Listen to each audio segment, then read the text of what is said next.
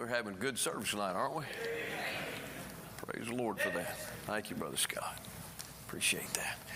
Well, I said this morning to the folks that were in the morning service that I wanted to go ahead and address doubt tonight.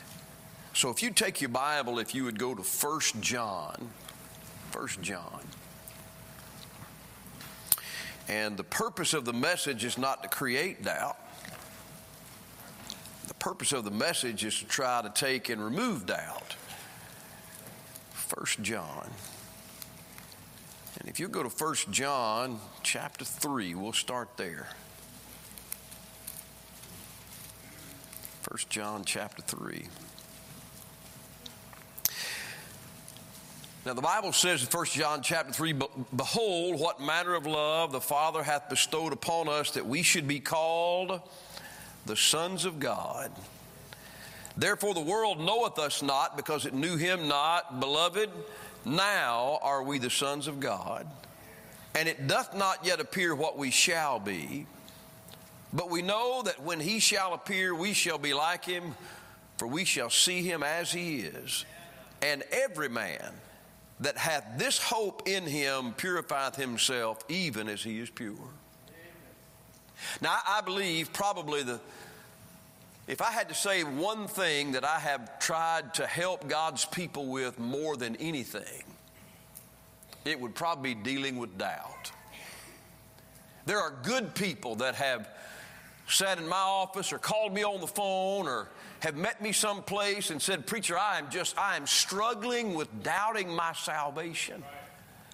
And it is something bothering me, because those people know there is a heaven and they know there's a hell, and they're very concerned because they're fearful that instead of going to heaven, they might be headed to hell. Now, you may have never had that experience in your life, but I want to tell you this, that doubt is something that good people experience.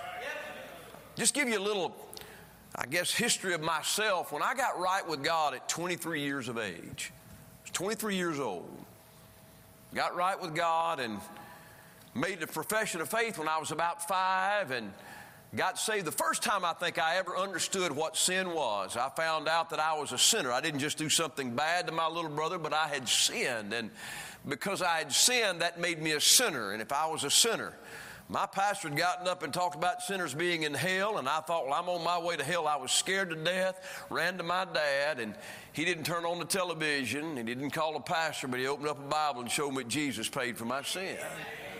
Now, at 23 years of age, when I got right with God, the devil told me there's no way you could have been born again and lived like that. And listen, when I got right with God, I cut so many ties. I witnessed all my friends to the place that nobody wanted to call me and talk to me. They didn't want to have anything to do with me. I got rid of all the habits that I had. I got rid of all kinds of music that I had. By the way, I would say this. If you get saved or you get right with God, there ought to be a change in your life. There ought to be a change.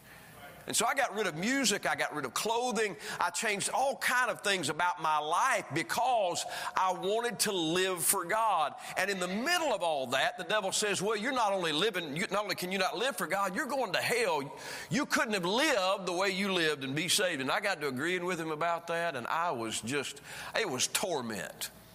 I'd go to church and I'd hear messages preached. I'd go to pray, and sometimes it would be sweet, and other times there would be something that would come into my heart, and I would get up so troubled, or I would go home so troubled, bothered, just to no end that I'm not saved.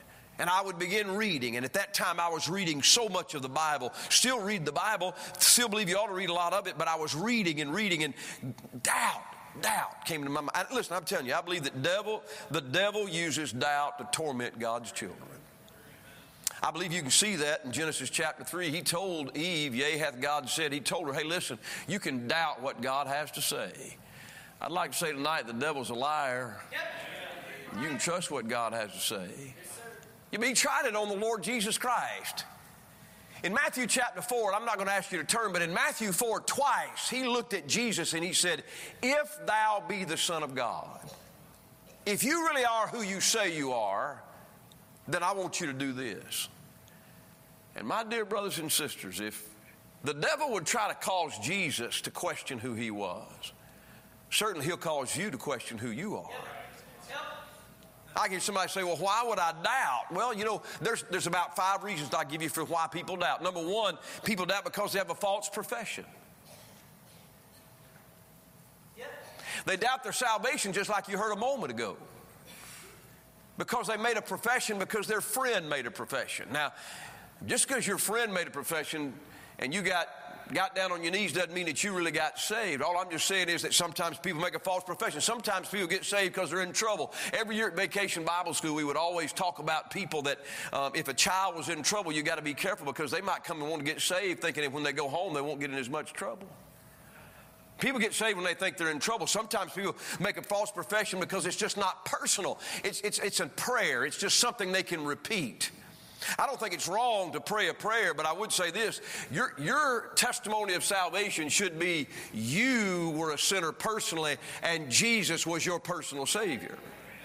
There are a lot of people that's not anything in their life whatsoever. So there are people that make false professions. They don't understand what they're doing. And so they doubt. And then there are other people, they have unconfessed sin in their life. The reason some people doubt is because they have sin down in their life and they know that it's there and they know they shouldn't be doing it, but they keep a hold of it. And because of that, the Bible says in Hebrews chapter 10 that there is a looking for of judgment from God. That I know down in my heart I shouldn't be living like this, and it breaks my relationship with my Father, so it causes me to doubt because I have sin in my life. You know what I'd say tonight? I'd say get rid of your sin, and then that way God can help you with your doubt. Amen. Amen. Then there are other people that doubt because they're very self-reliant. They don't read the Bible. How many of you think you ought to read your Bible? All right. But you know what? The Bible says faith cometh by hearing, and hearing by the Word of God. I can't tell you how many times I've asked somebody, do you have any sin in your life? No, Pastor, I don't have any sin in my life. Well, do you read your Bible? Well, not like I ought to. Well, how often do you read your Bible? Oh, occasionally.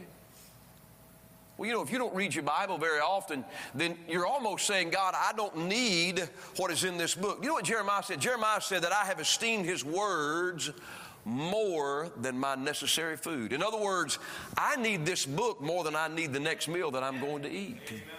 I'm saying when you get to a place where you're in the Bible and you're reading it, the Bible says that faith cometh by hearing, hearing by the Word of God. God can increase your faith by reading his book. Amen. Some people doubt because they've silenced their witness. They never say a word to anybody about their salvation. Tonight, when I asked Brother Rob to give his testimony of salvation, I knew it was going to be a very, that could be a very scary thing. And same thing with Lindsay. Why don't you come up here and give your testimony of salvation? Because how is that going to be received? And really, I think the first thing that you ought to do when you get saved is not to be baptized. I think the first thing you ought to do when you get saved is tell somebody about what Jesus did for you. I get that from Mark chapter 5 where the maniac of Gadara said, Lord, I want to be with you where you are. And he said, no, I want you to go home to your friends and tell them how great things the Lord has done for you. Hey, if God saved you, shouldn't you tell somebody about that? And so I'm just saying, when you silence your witness, which is exactly what the devil wants you to do, he doesn't want you to tell anybody about what Jesus could do for them. He wants you to be quiet. I remember we had a lady in our church, dear lady. She was faithful, had a great spirit, great testimony, came from a great family, had no vice, no habits in her life. She came to me and she said, Pastor, she said, I'm afraid I'm not saved. And so I began to ask her, I said, well, sister, tell me about your salvation. She told me about her profession. I said, well, do you have any unconfessed sin in your life? No, Pastor, I don't. I'm not perfect, but I don't have anything that I'm holding on to. So, sister, are you reading your Bible? She said, Pastor, I read my Bible regularly. I said, well, have you ever told anybody about what Jesus did for you, about being saved? And she said, I don't do that at all very much. I said, why don't you do this, sister? Why don't you go this week? Why don't you tell 5 people about what Jesus has done for you? I came into church that Wednesday night. She was smiling from ear to ear. I knew before I ever got up there what she was going to say. I walked up to her, and as soon as she said, oh, Pastor, I'm saved. I said, did you tell? She said, I told several people about what Jesus did for me. And the devil wants you to keep your mouth silent because he doesn't want the truth to get out that Jesus came to save sinners. A silent witness. And then sometimes people are tormented or they doubt their salvation because Satan loves to torment God's people. I think that's what he wanted to do with me. You know, the Bible is very clear that the devil had the power of death and that people all their lives were subject to fear of death. They were kept in bondage. You know, the devil can't take your salvation, but he can keep you from enjoying it on the way to heaven. Try to torment you. And when I say good people, I mean, I've talked to people that they're in the ministry, and I've talked to people that are, I mean, they're family members. They have a clean life, and they have a great testimony of salvation, but they're tormented. And I think the devil wants to torment God's children. In fact, I think that's why we ought to hate the devil. I hate the devil. He torments God's children, and he doesn't want them to know what God says that he wants them to know.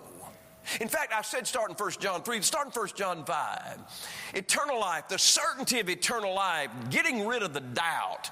The Bible says in 1 John 5 and verse number 13, we'll start in verse 12. He that hath the Son hath life. Anybody out there got life tonight? And he that hath not the Son of God hath not life. These things have I written unto you that believe on the name of the Son of God, that ye may know that ye have eternal life, and that ye may believe on the name of the Son of God. God has given you a promise of eternal life, and God doesn't want you doubting, and he doesn't want you tormented. God wants you to know where you're going when you leave this world. That's why he writes down, these things have I written that ye may know. I can hear Oliver Green saying K-N-O-W. No. God doesn't want you to wonder. Listen, God doesn't want you to hope. God doesn't want you to wish you were saved. God wants you to know you're saved. That's what God wants. God said, I want you to know that you have eternal life. I don't want you to question that. The devil says, no, you need to doubt that. You need to doubt whether or not you're in the family. You need to doubt whether or not you've been forgiven. You need to doubt whether or not you're going to heaven or hell. God says, that's not what I want for you at all. I want you to know that you have eternal life. I'm glad I don't have to die to figure out where I'm going. I'm glad I can know where I'm going before I die. Right? There's some verses that go along with that. One of my favorite verses, put a mark there just a minute. Let me show you how that God wants you to know. Go to John 5 just a minute, and we'll turn to there, and then maybe we'll get into a couple of other verses. Look at John chapter 5. How do I keep this doubt out of my mind? Well, first of all, God gave you a promise of eternal life. He wants you to know that. God promised eternal life. You know, God's not like a man. God doesn't make promises and then not keep them. God keeps his promises.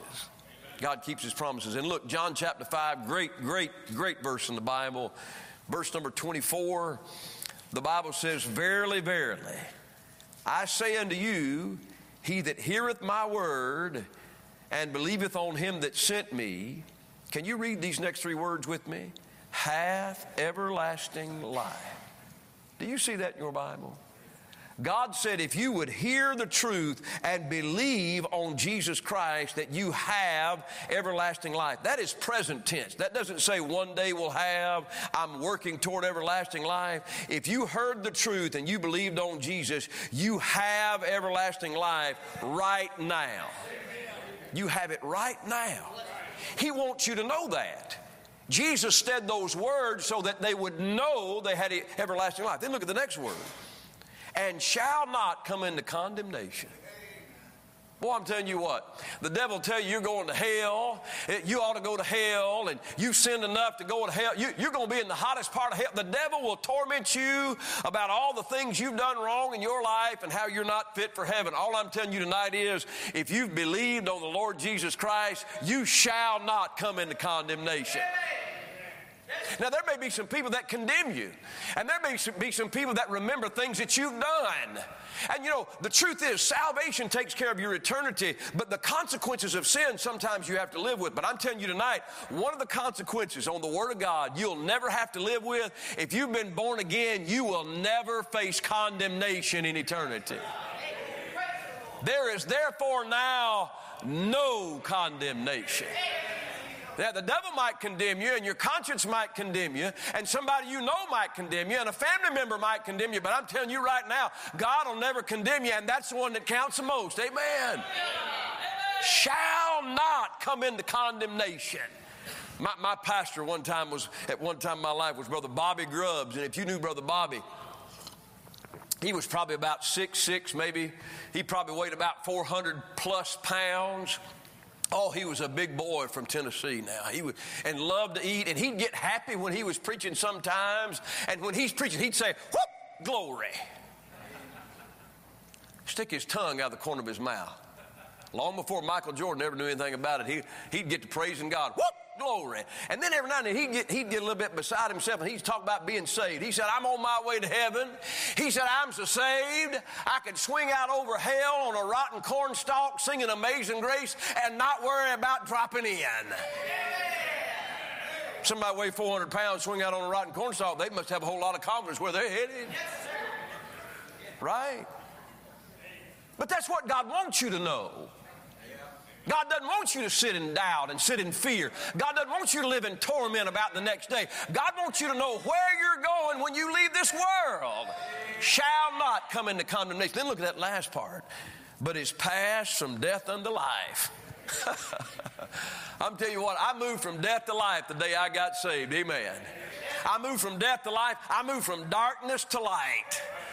There's a time you lived in darkness. There's a time you lived dead in your trespasses and sin. But when you believed on the Lord Jesus Christ, then the light came in and the life came in, and you passed from it, and you can't go back even if you want to.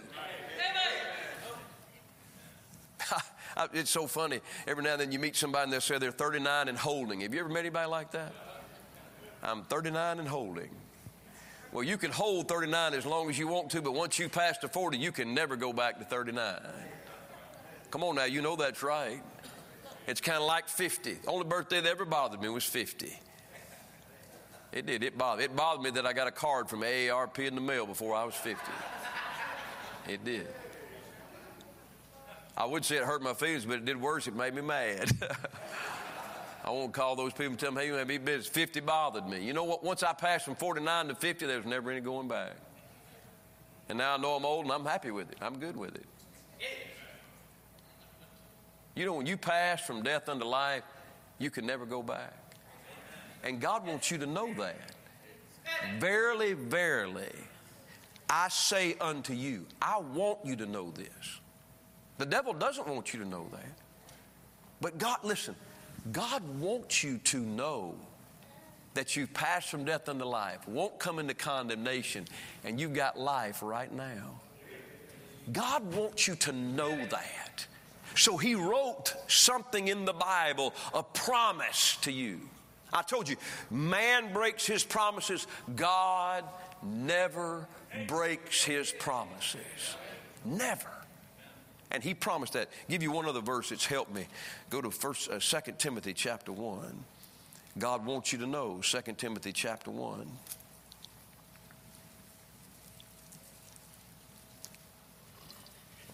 I can't prove that Paul necessarily doubted his salvation, but I would tell you this, that God wrote through his hand a great verse. We sing about it, make a song about it. The Bible says at the end of verse number 10, we'll just read the verse, "But is now made manifest by the appearing of our Savior, Jesus Christ, who hath abolished death and brought life and immortality to light through the gospel."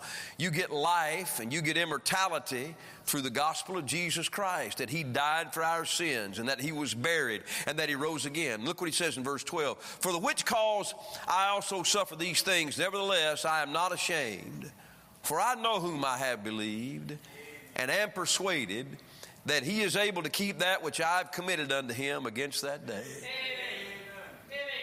You know, every time I think about that verse, sometimes people say, "Well, I can't remember what I prayed." I've had people tell me that. "Preacher, I don't remember what I prayed when I got saved. And I don't know the words that I prayed."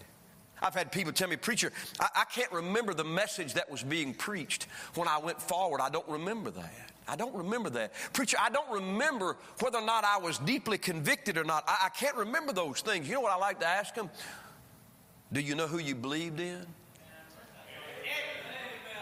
The Bible doesn't say I know what I have prayed. The Bible says I know whom I have believed. The Bible doesn't say I know how deeply convicted I was. The Bible says I know whom I have believed.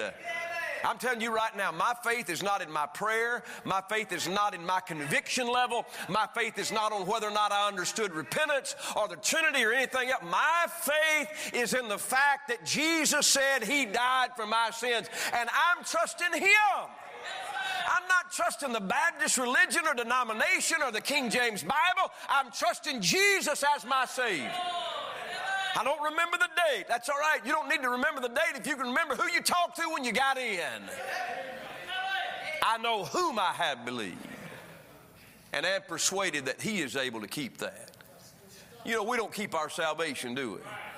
I've had people say, well, you can't keep your salvation. You're exactly right. Don't have to. Somebody else is keeping it for me. Right. That's 1 Peter. The Bible talks about how that I'm kept by the power of God. Listen, I didn't save myself, and I can't keep myself saved. Jesus did the saving, and He's doing the keeping. Amen. Amen.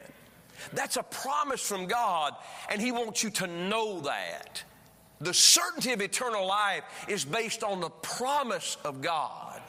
Oh, my. For whosoever shall call upon the name of the Lord shall be saved.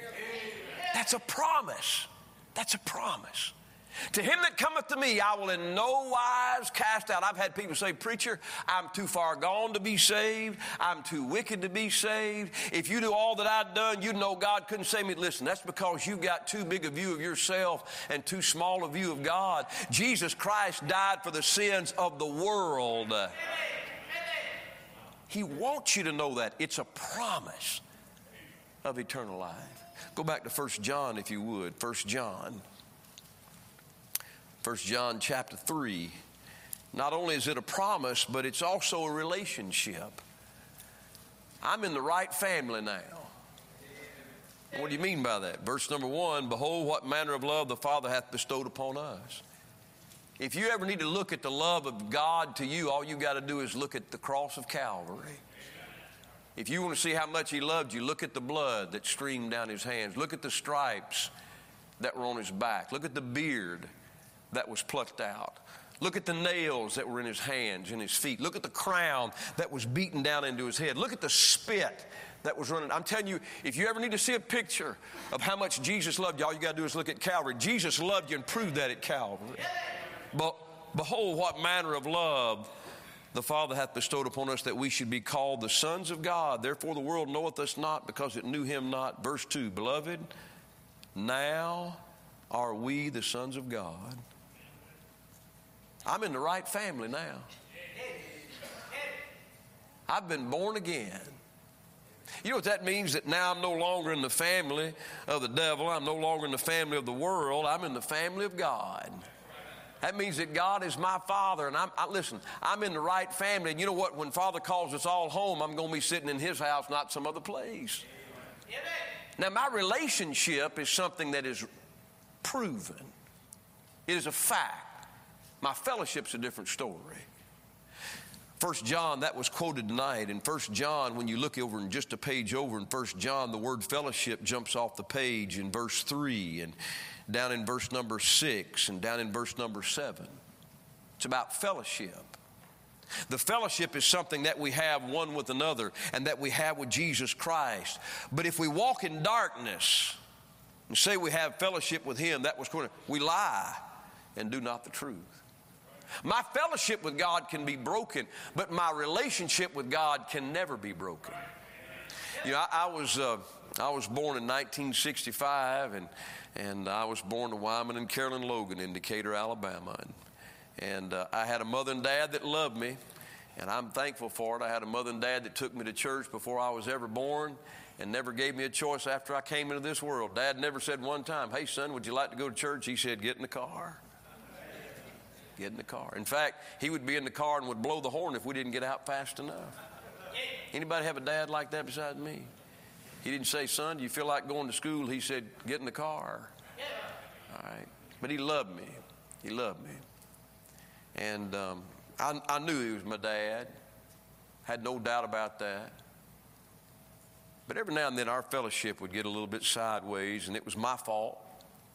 You know, most of the time it had to do with small things, just disobedience that I knew better. You know, Dad he told us one of our responsibilities was cut the grass, my brother and I.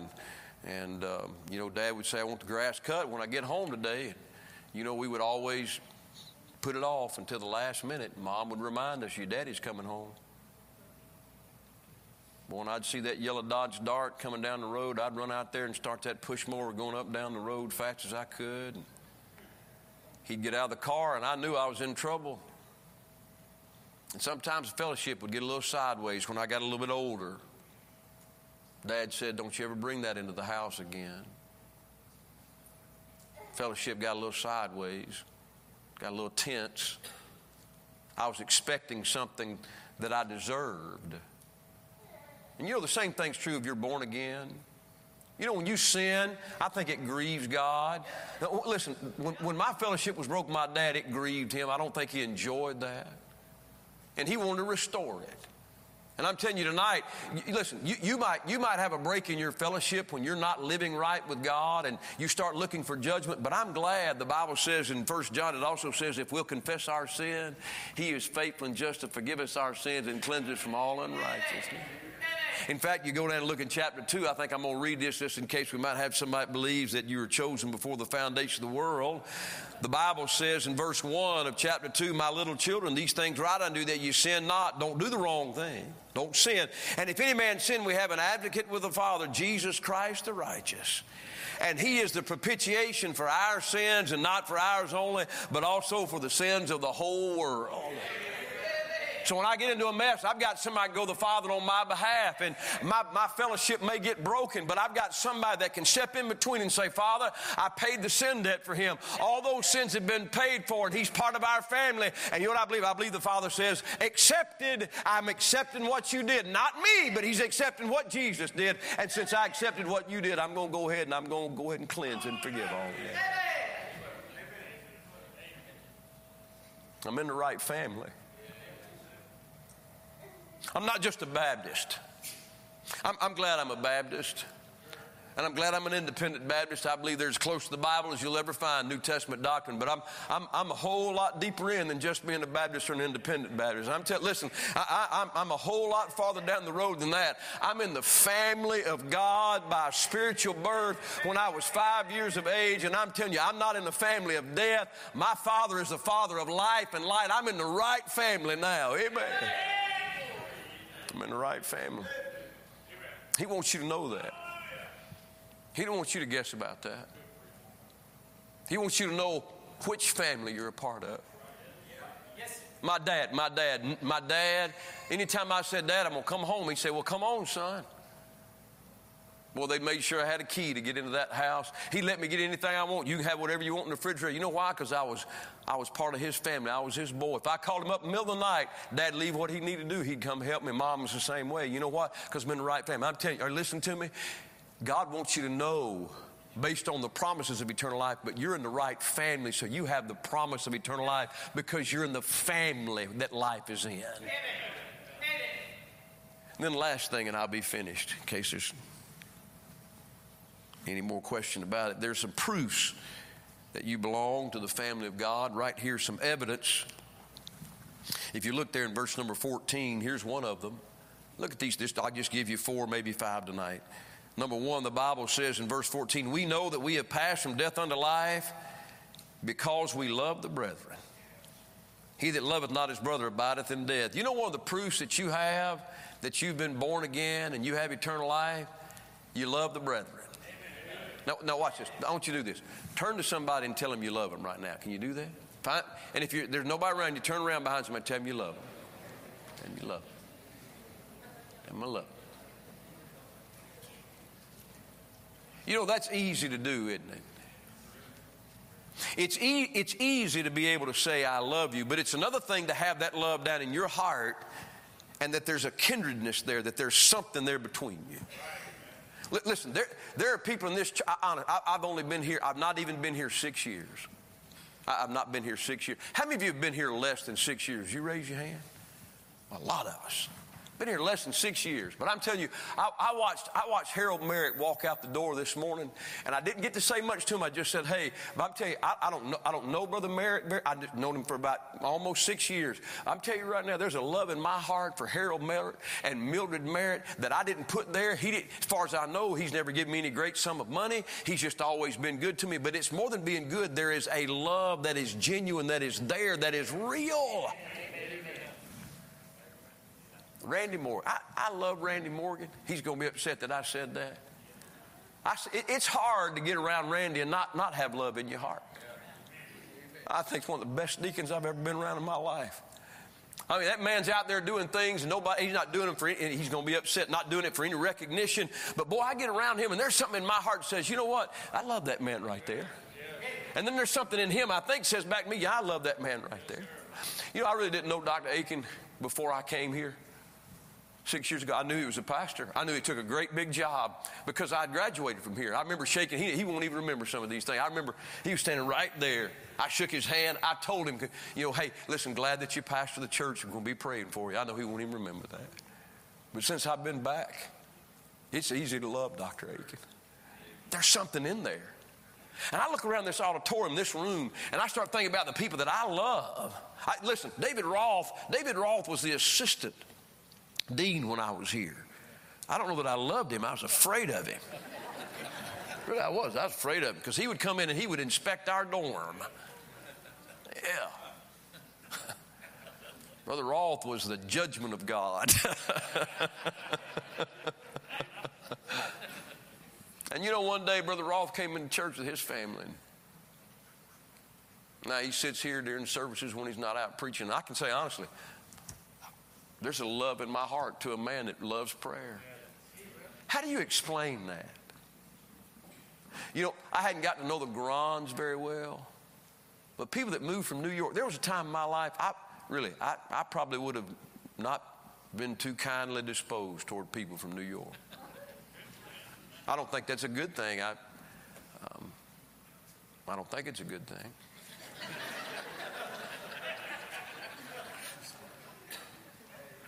But we have people in this church, there are several that are from places that probably at one time I would have had a different way of looking. People like Brother Rob and people like Ward, the Grand family. People like Brother Rob that's come in from Rhode Island. And you get around those people and the next thing you know, you're saying, hey man, hey, love you, hope you have a good day. And you know, that just kind of something that comes from inside. People like, listen, Daniel and Jeanette are really easy to love, aren't they? Can't wait to get back to New York and see a church planted. I believe God's going to use them to plant a church. But God says, listen, hereby we know that we have passed from death unto life, that we love the brethren. The Pignellos they're from California. There would have been a time I would have said a lot of ugly things about people from California. You know, sometimes I question whether or not California is really even part of America. They have all these strange ideas, but you know what I found out? There's some really good people that come from California. And they didn't give me money and didn't do this. It wasn't a favor. It was just something in the heart. You know what? When the devil gets you to doubting whether or not you belong to the family of God, just ask yourself this question. Why do I love the people I go to church with in the first place? Have you ever been to a church had never been there in your lifetime? And when you walked in there, all of a sudden you meet somebody and it's like, boom, something on the inside says, this is God's people right here. Have you ever been in a restaurant? Have you ever been out in public and all of a sudden the person you're talking to, there's something different and you ask them, hey, by the way, are you born again? Oh yeah, I'm born again. I knew it. There was something on the inside that says, hey, that's one of my children right there. And there's a love there. I don't think that's something that's just contrived or made up. Secondly, not only is an evidence that you love the brethren something that God says is a proof, but also if you look there in verse number 22, 1 John chapter 3, verse number 22. And whatsoever we ask, we receive of him because we keep his commandments. Look at chapter 5 and verse number 14. And this is the confidence that we have in him, that if we ask anything according to his will, he heareth us. You know, I'd like to say another proof that you're born again is that God answers your prayers. In other words, the need that you had, that you offered up to God, and you said, God, would you meet this need? Listen, that wasn't met by your workplace, and it wasn't met by the government, and it wasn't met by good luck. It was met by God in heaven who heard and answered your prayer. I'm so excited. If Mrs. Sandy was here tonight, I was going to have her say something about it. Our children's home. Where are you at, Justin? Where are you at? There you are. Justin asked a question at prayer meeting. I just want to pray for the houses that are going to be built for the children's home. When are we going to get that going? Well, this past week I started looking, and every now and then I get they'll give me letters of people that give a sizable amount of money, or at least they make a pretty large donation in any respect of the word, and I'll look over those. And I got to looking, and I started noticing that, well, here's a church that sent a $6,300 penny offering in from VBS. How many of you think $6,300 worth of pennies is a lot of pennies? I told the pastor, you need to come here and teach us how to do that. Then I looked at another church sent in $5,200 from their penny offering from VBS. And then I look at another one, and this one's $5,000. And then here's another one, $5,000. And here's another one, $5,000. Just says donation. Then there would be another check, $5,000. Then have something on the side written there. We just want to make sure the children are taken care of. Use this however you want. I called Miss Sandy. I said, Miss Sandy, I'm just excited. She said, why is that? I said, did you notice all the money that came in just extra this month? She said, I did. And I said, you know why I'm excited? And she said, why? I said, it looks like to me God is already supplying the need before we ever start talking about how much money we're going to need to build houses up on the hill. You say, oh, that's just coincidence. I'd rather believe it's God answering prayer. God, you know we need. I've been praying, God, can you meet the need? And God is just sending, hey, answered prayer. Well, that's just coincidence. I don't believe in coincidence when it comes to a God in heaven that answers prayer specifically. Come on, let's help one another out tonight. How many of you have asked God specifically? I'm not talking about in general, keep us safe as we travel. I'm talking about you've asked God for something specifically that you didn't ask anybody else for, but you asked Him, and God answered that prayer. How many of you say, that's certainly true of my life? Now, let's try this. How many of you say, that hadn't just happened once, but that has happened many times? Would you raise your hand? Are you listening to me tonight? That is not just some arbitrary chance and luck. That is the proof that you've got a Father in heaven that delights in answering the prayer of His children. He wants you to know that. Daniel's here tonight, and when he was a little boy, I can remember we got advertisements from now and again from companies that would want us to use their product and put our church name on it. And they would send them in, and most of the time I would just throw them in the garbage. Well, this time they sent one in, and I took it out of the bag, and I kept it. And I remember bringing it home, and I told Abby that I had brought home with me. It was a blue Frisbee that had on the outside of it the name of the company. And she said, I can't believe that. I said, you can't believe what? She said that you brought home a blue Frisbee. I said, why not? She said, because Daniel prayed that God would give him a blue Frisbee. Now, you know what? I'm sure somebody listening to me right now says, that is just coincidence. Are you kidding me? How many people in here have ever been given a blue Frisbee?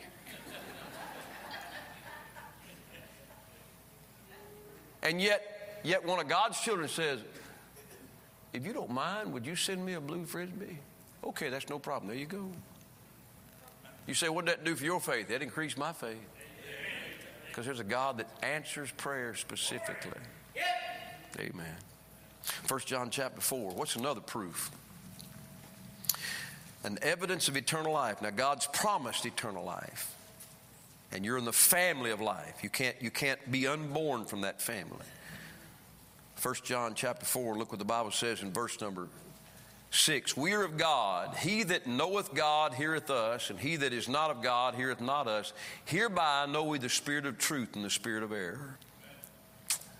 You know, one of the proofs that you're born of God is that you like to hear the word of God. Yeah. Amen. You know, tonight, if you wanted to, you could be at home watching your favorite TV show. But instead, you're sitting in church with a Bible saying, okay, we want to hear some preaching. And not just hear some preaching, but act on the preaching that you hear. You know, sometimes preaching is very pointed and very sharp and very hard, and it deals with sin in our life, pride, envy, jealousy. It deals with other things, immorality, drunkenness, all those things. And the Bible deals with those things. And you know what? One of the things that's a proof that you belong to God is when he starts dealing with you about that thing, you say, yes, sir, Lord, I need to get that thing right. Or he says, you know, you forgot to do this, and you've not loved me the way you should, and you've not worshiped like you should. And you hear that and you say, you know what, Lord, I say amen to that instead of sitting here. Like, listen, I'm telling you, I preach to some people, boy, they cross their arms and they say, I am not going to hear what's in that Bible. You know, a proof that you're born again is that you uncross those arms and you cup that ear and you say, speak, Lord, thy servant heareth. I just want to know what you got to say. Amen. I guarantee there's some people in here that before you got saved, you didn't want to hear anything the Bible had to say. But now that you've been born again, you like to find out what's in this precious book.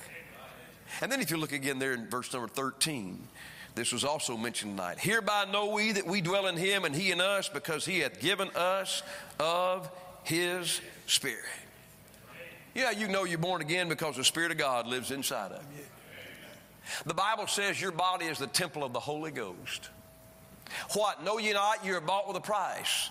Therefore glorify God in your body and in your spirit, which are God's. God says, I paid the full redemption price for you. Now you belong to me. So the Holy Ghost moves inside. The Spirit of God is within us. He's within us. I think that's a reality. I don't think that's just something spoken religiously. How many of you have ever been guided into truth by the Spirit of God? You tried to figure out what the truth was, and the Spirit of God guided you into what you needed to know. How many of you ever been reproved by the Spirit of God? Have you ever been reproved? How many of you ever had the Spirit of God prompt you to glorify God? That's what the Holy Ghost does. My brother and I were preaching together in Georgia last week, and he said he was preaching, and this lady in Greece had come to them, and they had been talking to her, and she'd been coming to services, and finally they sat down with her and they said, listen, you need to be saved. And she said, listen, I'm not going to get saved because you want me to get saved, and I'm not going to get saved because you want me to get saved. I'm going to get saved when I want to get saved, because I'm the one that needs to be getting saved. So, okay, yes, ma'am. And then she stops him on a street in Thessalonica, and she comes running up and said, I did it. Brent said he kind of backed up and said, did what? She said, I did it. She said, I asked Jesus to save me. Got on her knees right there, and they're worshiping and praising God that she got born again. Well, then she comes to church, and my brother, he said she'd come and she was growing, and she's growing and growing. And he says, I got to preaching one evening on the Holy Ghost, about how the Holy Ghost is in you and that his voice speaks to you, and there's communion of the Holy Ghost. And he said, as I got to preaching, she started laughing, and he said, out loud. I mean, and he said, I just kept preaching, and he said, she just kept laughing louder. And he finally, he said, I stopped, and he called her by name, and he said, what is so funny? She said, I thought I was crazy. He said, what? She said, I thought I was crazy. She said, but tonight you're preaching about how that the Holy Ghost is inside of me. She said, I thought I was crazy because I was hearing voices, and I would do something and something would say, that's not what you ought to be doing. And I wouldn't do something I'm supposed to do, and I'm hearing voices. She said, I thought I was going crazy, but you told me tonight it's just a spirit. It's the Spirit of God living on the inside.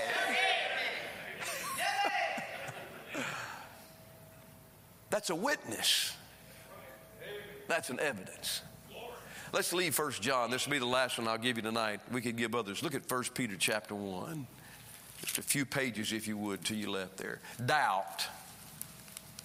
Well, do I love the brethren? Have I ever been given answered prayer? Do I respond to the Word of God? And is the Holy Ghost living within me? Does He reprove? Does He guide? Does He glorify Jesus? 1 Peter chapter 1, I referenced this verse earlier, about how that we have an inheritance, verse 4. Verse 5, how we're kept by the power of God through faith unto salvation. But would you look down at verse number 8? I think this is where I want to end. It talks about the appearing of Jesus in verse 7, whom having not seen ye love, in whom though now ye see him not, yet believing, ye rejoice with joy unspeakable and full of glory. You know, one of the proofs that you belong to God is that you love the Lord Jesus Christ. You love somebody you can't see. You love somebody that's not in your view, that you can't visibly see with your eyes. And you say, I just don't believe that's possible. Sure you do. Before that little baby comes into this world, it's an unseen person. And yet mom's heart is bent toward that baby and prays over it. And dad's heart is bent toward that baby. And you say, do you believe that a baby inside the womb is alive? Absolutely, I believe it's alive. But you have a love for someone you haven't seen. And I'm telling you tonight, it is such a blessing to have the real love of Jesus down in your heart. Listen, to love Jesus in your heart, not just to love the church, which we love, not just to love the Bible, which we love, but to love Jesus Christ because of what he's done in our life. That's a proof that you're on the right family, that you're born again. Hey, do you love Jesus? Do you love Jesus? When you think about that, does it give you the ability to rejoice with joy unspeakable and full of glory? Do you ever rejoice that Jesus Christ paid for your sin debt? Do you ever find any joy in knowing that he's got his eye on you and watching you? Boy, I'm telling you tonight, listen, I'd rather Jesus know who I was and know my need than the most powerful, wealthiest man in all the world. And I'm telling you right now, I love him because he first loved me. Amen. He's the one that initiated that. The song says, into the love of Jesus, deeper and deeper I go. I'm telling you, there are evidences in your life that try to erase that doubt. Now, if you've got unconfessed sin, take care of it. If you're self-reliant and you're not reading the Bible and spending any time in prayer, take care of it. If you're not being a witness and you're not telling people what Jesus did, take care of it. But if Satan's tormenting you and trying to drive you by fear, you know what I'd say tonight? Rest in the promise that these things have I written unto you that believe on the name of the Son of God, that you may know that you have eternal life. And look at the proofs of answered prayer and the love of Jesus in your heart and the Spirit of God that lives on the inside. Oh my. And don't let him torment you into fearfulness about condemnation, because you passed from it. Amen. Boy, I hate the devil. But we sure do love Jesus Christ.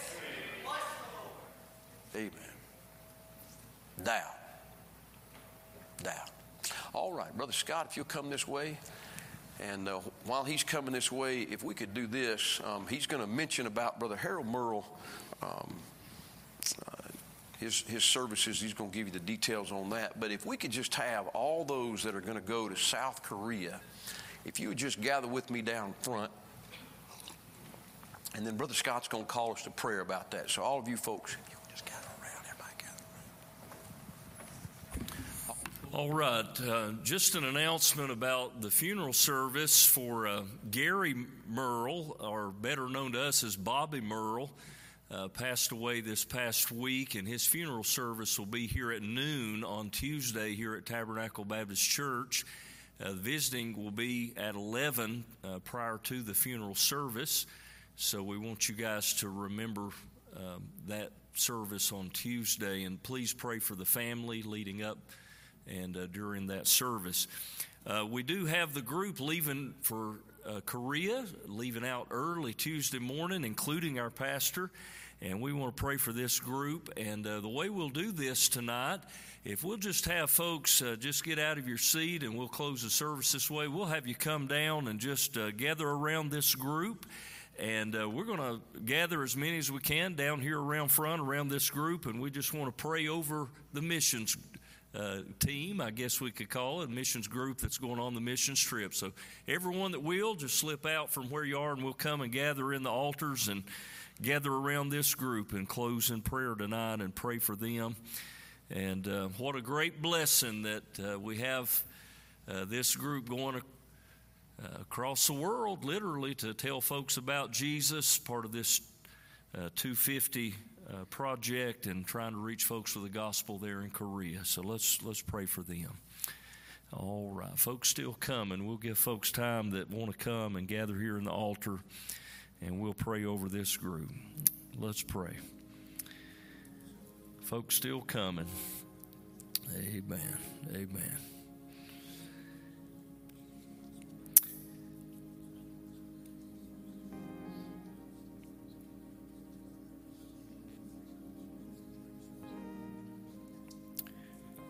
Lord, we love you. Thank you for the privilege of prayer. Thank you that we can call upon you, Lord, and you hear and answer our prayers. Lord, thank you that, Lord, you're not limited in what you can do. We know, Lord, you're able to do exceeding abundantly above all that we could ask or think. And we pray for this group in particular. God, you give them traveling mercy, safety as they go across the ocean. God, I pray that you keep them safe and protect them.